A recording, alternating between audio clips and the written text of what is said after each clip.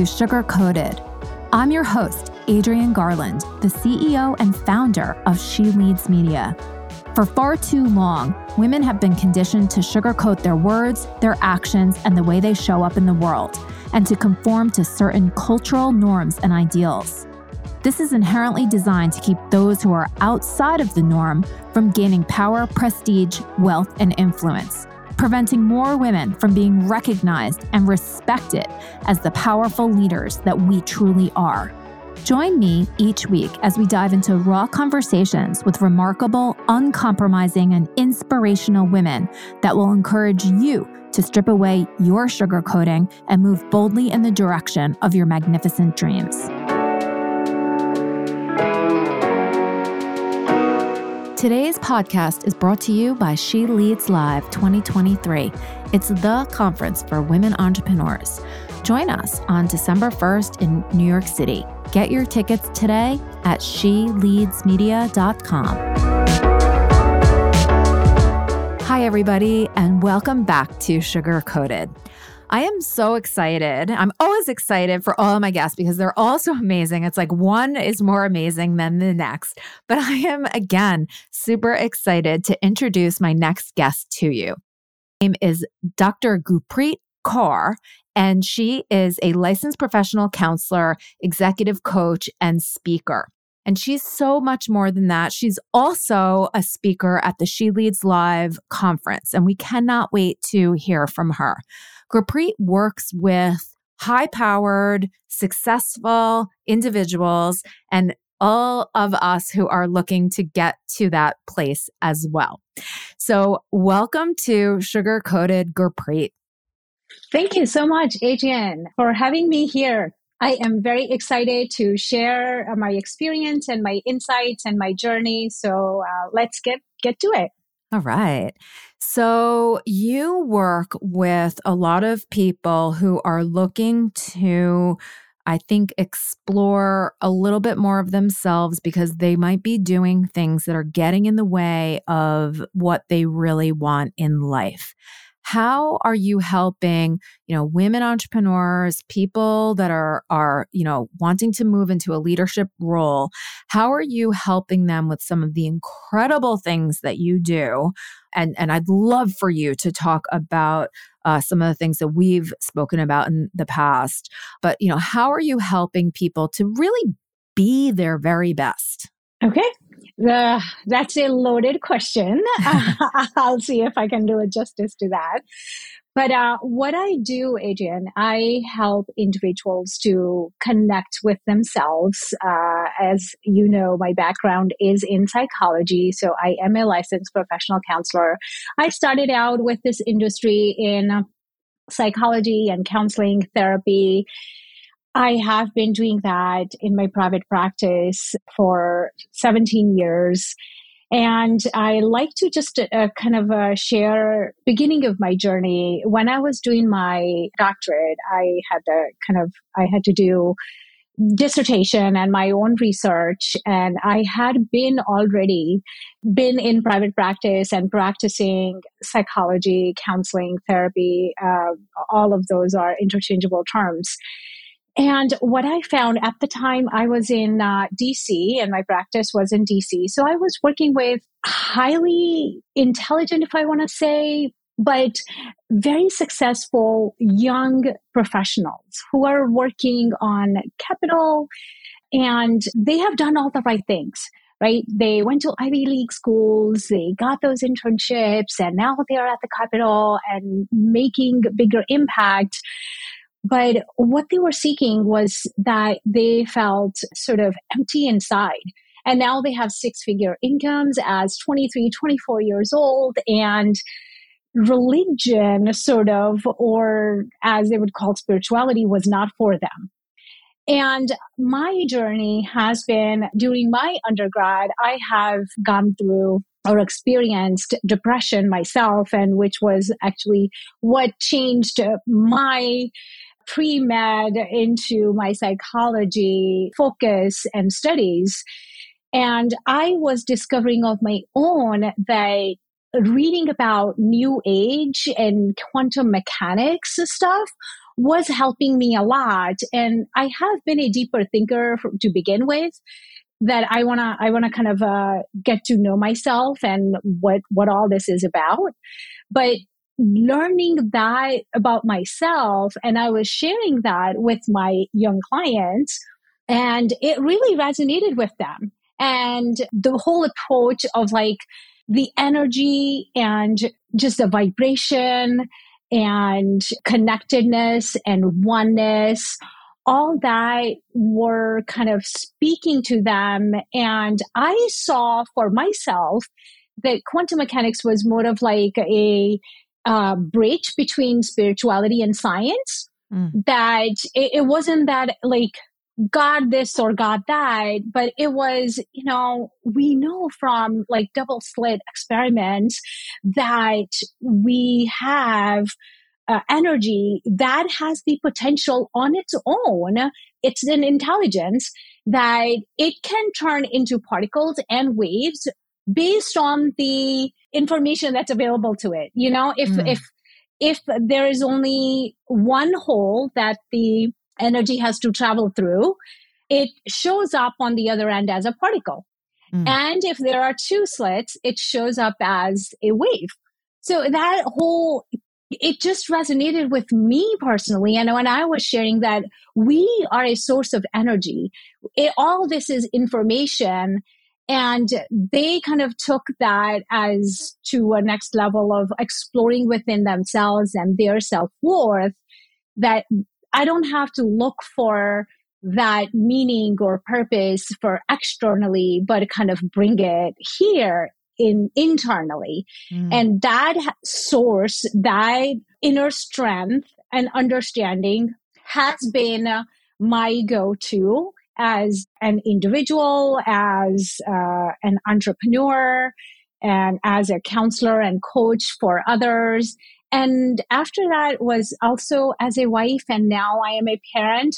So it has kind of been the thread that knowing me and myself and who I am at a much deeper level that connected me to the source or the energy.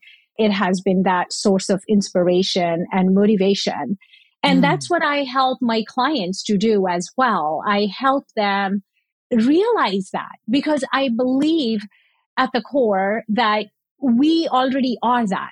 And even from a counseling or psychology theoretical framework for work, the orientations or frameworks that really resonated with me were the humanistic psychology or existential psychology frameworks.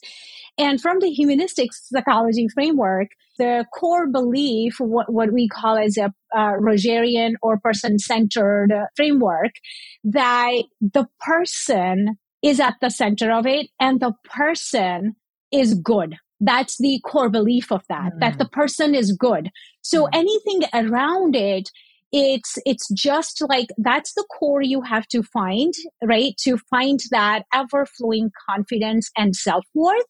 Because everything around it, it's just your edges that you have to polish. And that's how I see it.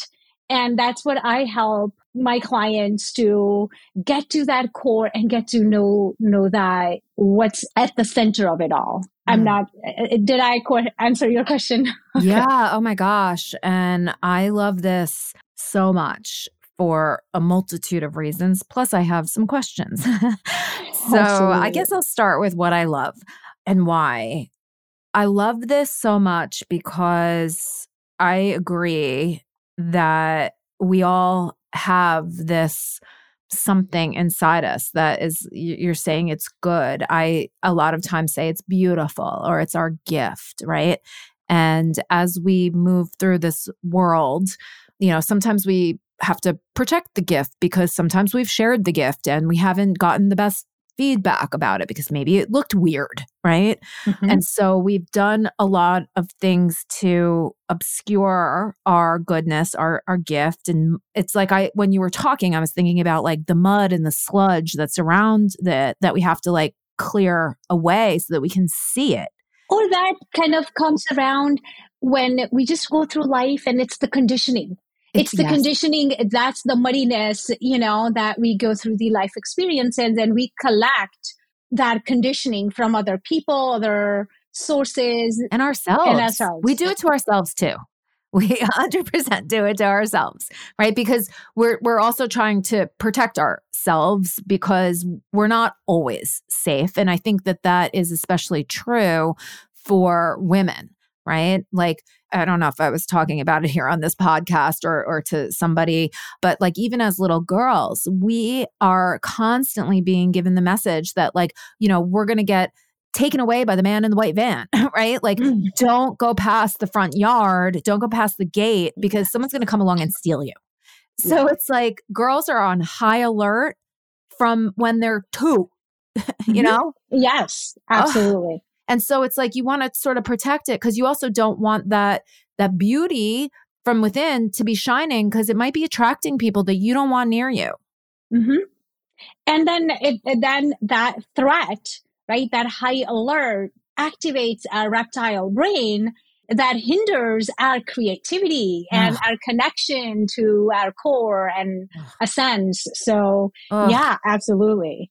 This is so fascinating. And one of the things that I don't know that I fully understand, and you explained it a little bit, and I was hoping that maybe you could give us a tiny little quick lesson in what is quantum mechanics, because it doesn't, that concept doesn't often come up in discussions of entrepreneurship or psychology. Yes. So that's why I use the phrase of new age as well, because a lot of that is incorporated in. So at the core of it, what quantum mechanics or quantum physics principles, theories, what do we know? All those interchangeable terms mean. So we know that we have our building blocks for our reality, right? And then we had stopped at the particle level. But when we go deeper than that at the subparticle and subparticle, what we find through our search or research, even as solid as pen is, and when we're going to go at a subparticle and we grind it up and we go like, okay, looking for what is the essence or the center of reality, we find that it's empty energy. At a subparticle level, it's all like the nucleus of that subparticle. It's again, I am not a scientist and I did not study this, so it's just kind of my comprehension of it is that it's all energy, and it's not solid at all. The further we go, and more we find that there's no solidity. It's just energy. And when we play with this energy, we found some laws, what they call quantum mechanics laws, right? That are very different than our physics laws. And there is a connectivity. There's oneness. When you play with these subparticles at that level, and the connectivity we are talking about, that if you intertwine two particles and then you apart them and you take them to two different distances, worlds, two different locations, and when you penetrate one, the other is instantly penetrated because they're still connected through that energy. Okay. So and this has been, and I kind of talked about it in my dissertation. And I don't know how many of us who are not in psychology would know that Carl Jung was a psychologist, and his depth psychology also speaks a lot to me, and his interest in Eastern philosophy. And at that time, he was talking about the concepts of this, of connectivity. And he had the term collective consciousness. So we have our own consciousness, right? He talked about then as a collective consciousness, where he derived those archetypes from, that those heroes, right? That we try to go towards or try to adapt onto those personas. And what collective consciousness is, that we are individuals at this level. And the way he explained it, like if you look at it like a suburb development, right? Our housing development, and there are single family houses, right? And they could be like 300 yards apart, right? You are looking at it and you're like, yep, there are 10 houses on this street and they're all separated. And that's who you and I are, right? And we think that, oh, just because there's a separation here, that you are separate than I am. But he explained it that if you look at those houses, that they are seemingly separate at the surface level, but they all have a common basement. Yeah. And that's the energy. And when you go deeper into like Buddhist psychology or kind of Eastern philosophies or Tai Chi or any of the energy work that if you get into, and that's what they explain, like that there's a force that whether we want to call it sixth sense or something else, right? There's a force within us that's connected with everything else. Right? It's like that basement. Yes, we are seemingly separate. We have our own consciousness, but then there is a collective consciousness too. And that's what we drive our creativity from.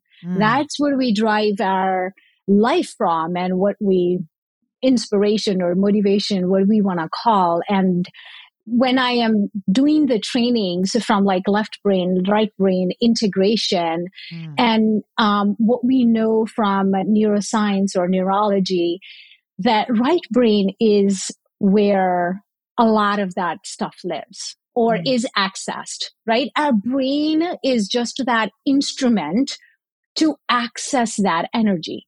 Now it has a lot of its own functions as well, and it has reptile brain too, and we could live at animal level just through the instinctual things, right?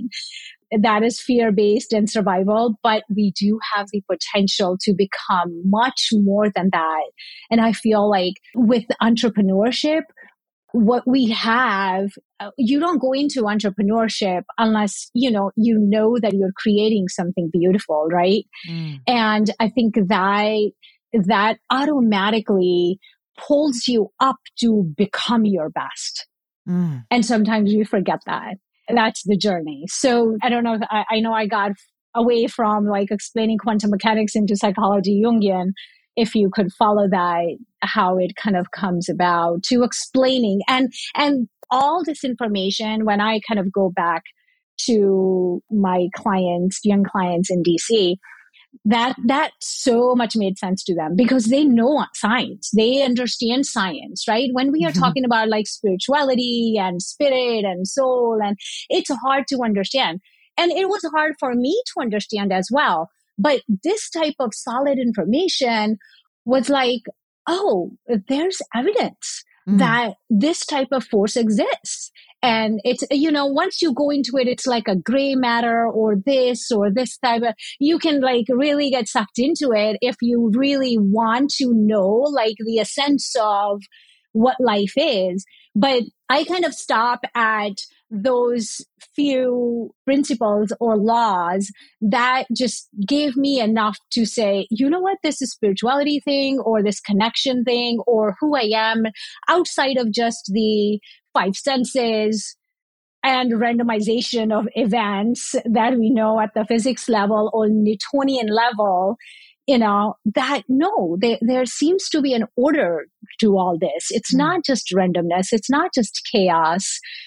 So all that was speaking to them, and it was my core thing too. And that's what I help my clients understand, that it's speaking to them and they understand how to apply it to themselves. Yeah. Thank you so much. Masterclass. Masterclass in quantum mechanics and Jungian philosophy, psychology. It's really incredible. And when we had a previous conversation, not on this podcast, we did talk a lot about the left brain, right brain, and how sometimes the roles that we put ourselves in, because we think that those are the right roles to adopt, sometimes those roles get us out of that left-right brain connection, and they sort of build up, especially in corporate America, they build up the left side of the brain. So that very logical way of thinking, and it almost creates like a wall, right, between the left and the right brain. And one of the things that I'll share to this audience is that I was in corporate my entire career before I chose the path of entrepreneurship. And even though I do consider myself to be a very creative individual, I've had a lot of trouble applying that creativity to my own business because I tend to think in the way that I was conditioned and brought up in corporate. Mm-hmm. And so when I try to apply those same type of principles and actions that worked in a corporate environment to an entrepreneurial environment, I'm not seeing the results that I want to get. And I have a really hard time in my mind figuring out why. Mm-hmm. And so one of the things that you said to me is because that side of my brain, the left side of my brain, that muscle is so strong, it almost overpowers the creative part of my brain where the answers lie, from what you just said. Yes. And integration of the two hemispheres is really, and you asked me like how I help my clients to become their best. That integration of two hemispheres is really what is going to give you that platform to be your best. To be in this world, we need the functionality and faculties of our left brain. We need language. We need dichotomy. We need logic and analysis and kind of putting things into boxes, right? Because that's how we communicate with each other. But then we forget more often that right brain's functionality is where the creativity lies, is where the intuition lies, is where we do get the answers.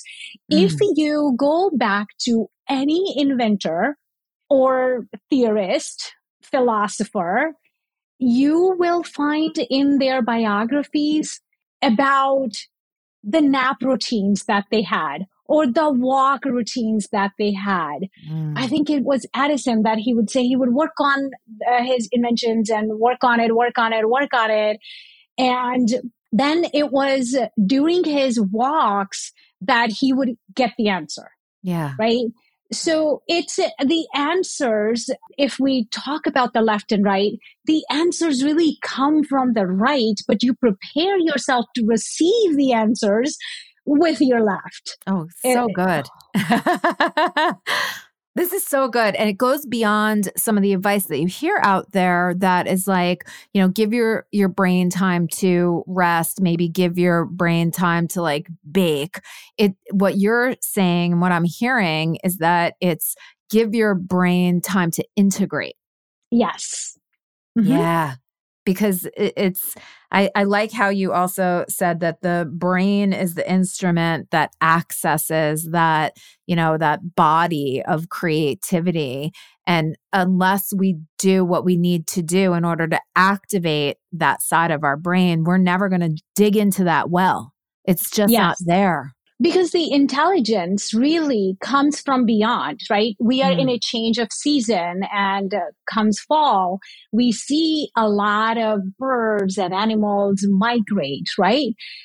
But where's the compass? Where's their logical stuff, right? Where do they know which is south and which is north and where I need to do? Or it's a change of season and now the clocks have reversed and I need to go back, right? Yeah. It's the intelligence. The intelligence is already there. We just have to access it, and we access it best with the that integration of the two hemispheres. And if you are interested as a listener in finding more credibility on this integration and learn more about it, Daniel Siegel, his work has been incredible in this. He has many books out, 4 books for kids, teenagers and adults, that you would find kind of a lot of research-based data that is behind this, and a lot of neurology, a lot of medical equipment testing that goes behind it to say that it's a science. We know that it's not, it's the same language. We want to say, like, when we say from a proverbial point of view, like, do your best and then leave the rest to God, right? Yes. Right. But now we know, like, really what that meant and what that means, right?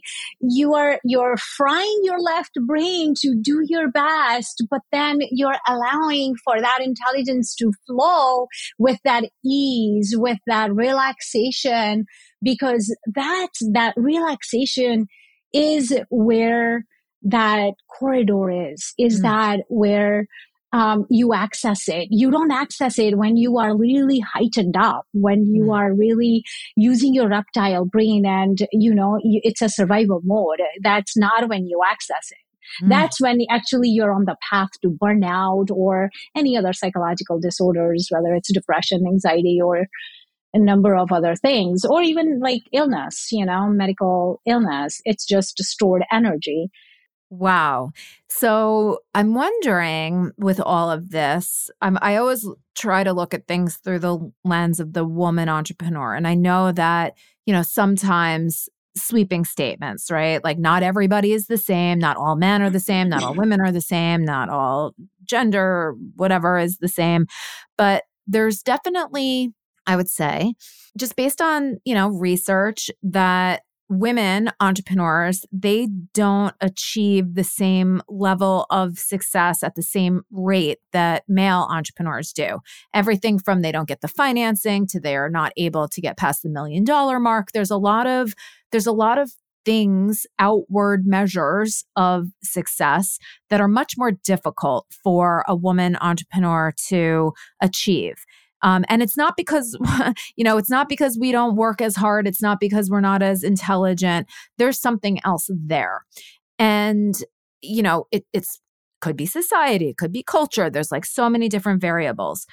Do you think that there is something to this idea that women from a young age are so hyper vigilant about protecting themselves, and they've almost like built that up so much that they aren't able to as easily access that well of creativity to achieve some of those more outward focused measures of success? Because there's something in our way.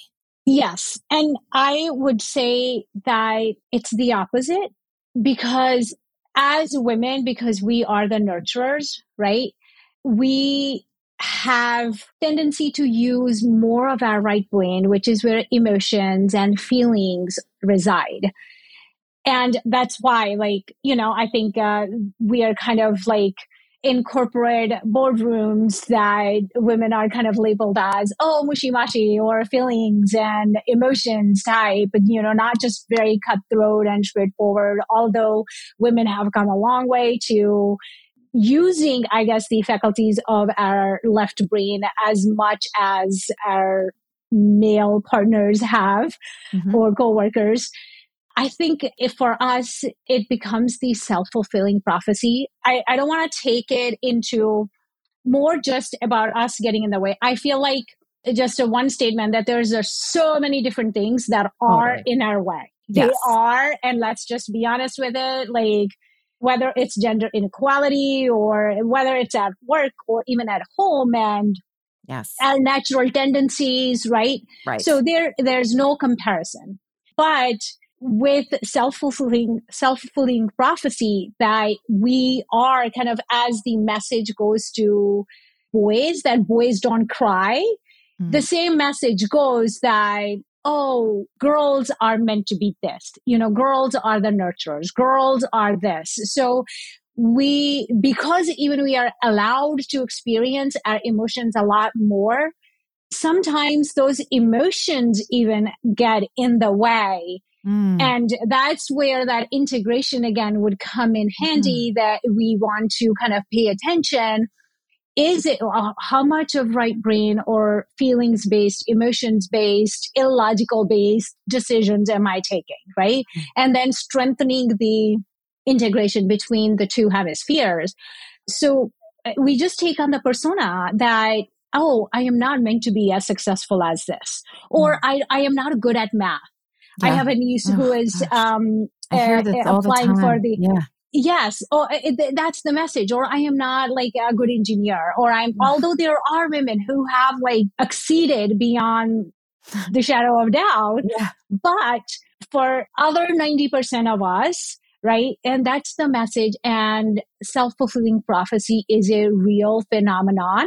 And we take upon that persona, and it's hard to break our own ceiling. And that's where a lot of that mindset comes in, that you have to keep on breaking. And then I'll be honest with you, I have dealt with a lot of that, and I'm still dealing with a lot of that self-doubt, self-worth stuff that we have to work on.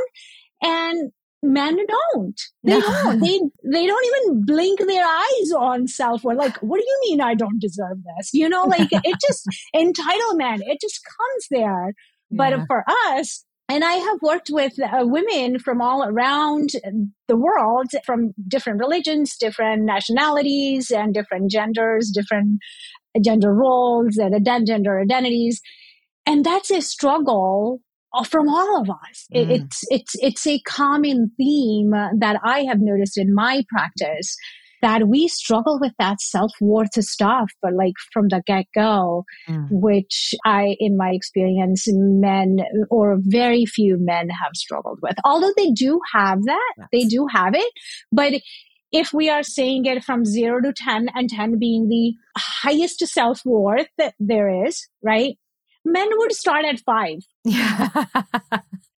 And our highest would be like 7, like even the monks, like that's our top, like, oh my God. And then there are stereotypes of like, oh, this, if someone comes across who is like very straightforward, very confident in themselves, and that person or that woman is then labeled as like so many different things, right? Negative, right? So many negative different in a negative labels. light, exactly. So I think it's more about the self-fulfilling prophecy. That I agree. And identity does play a large role in what we actually become. There's so much evidence of that. Some really great books too, like Atomic Habits, talk so much about as your identity is what you become. There's such great stuff there. Listen, Gurpreet, I feel like I could talk to you forever. There's a million more questions that I want to ask you. And I'm just wondering, maybe to close it out, what are some of the things that you would suggest that a woman entrepreneur who is really looking to, grow her business, achieve a certain level of success, what are some of the inward things that a woman entrepreneur could do so that she can more easily or maybe more smoothly achieve some of those outward measures of success? Sure. I would say emotional mastery as a leader it's an important thing. It's an important aspect, skill that every leader should know, right? You cannot lead others if you have no self-awareness, right? But as a woman, when you are able to manage your emotions, there are so many other things that get in the way, like from menstrual cycle to other hormonal changes, and with the aging, and if you are like a young woman with pregnancies and childbearing, and so there's so many men don't have to go through any of this, right? They don't have to like. I remember when I gave birth to my first child, and for like 10 days, it was just like such an emotional roller coaster up and down, and I would just cry. And that self-confidence of like, where is this coming from? Like, and men are just even keel. Like, they don't have to worry about that, right? Yeah. So as a woman, I think it's even that much more important that when you are leading others, right? you understand who you are. And emotional mastery comes very handy to communicate better with others, not taking things personally, and that regulating your own emotions. As we already have talked about, so many disappointments that come our way as an entrepreneur, that we have to kind of keep it consistent, right? Keep it steady. And when you have that emotional mastery, and when you invest into knowing your own emotions, feelings, and what to do about them, and your toolkit, building your toolkit, that what works for you as an individual, like what's your environment, what's available to you, what kind of work you do, what kind of family you have, right? And when you build your own customized toolkit to go to for that emotional mastery, I feel like it's a game changing. Because then what business needs? It needs consistency. It needs steadiness, right? You just keep on going. No matter what. Your business, business doesn't have to, like, whether, I am menstruating or not today. Well, oh well, you have your toolkit and what to do and what you want to do when you have this struggle. And yes, you're going to probably carve it down, right? Not take a notch down and not do as much or other things. But all that comes with the self-awareness. If you know what's impacting you, build your emotional mastery toolkit so that you can be steady, be consistent with your business, because it's a long haul game. And that has been, I would say, in my entrepreneurial journey, has been a big thing, that it's not day in, day out, you're able to perform and you show up for others. This is perfect. I love the idea of the emotional mastery toolkit. We all need one. We need to build one, a customized, personalized one for ourselves. So how can people connect with you, contact you, learn from you, use you to help them build an emotional mastery toolkit? Sure. Thank you. I am on LinkedIn. So if you just search for Dr. Gurpreet Kaur on LinkedIn, my profile is open. So if you would like to connect, just message me or message me with that. This is where you have found me, and I would love to connect with you. My business name is Living Excellence Today. And that my website is livingexcellencetoday.com. So you can connect with me there, or my email is gkaur@livingexcellencetoday.com. All those are wonderful ways to connect with me. I would love to hear from you guys. This is amazing. Thank you so much. What a wonderful conversation. And I can't wait for this conversation to continue at the She Leads Live conference, which is happening on December 1st. Hopefully, everybody listening will attend.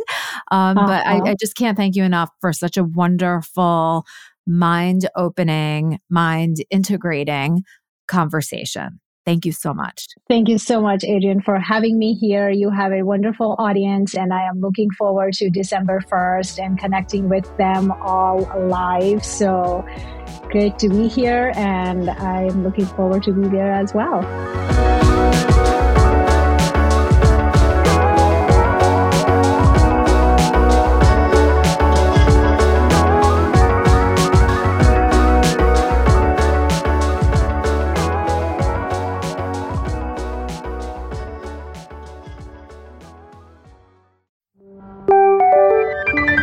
This is the She Leads Podcast Network.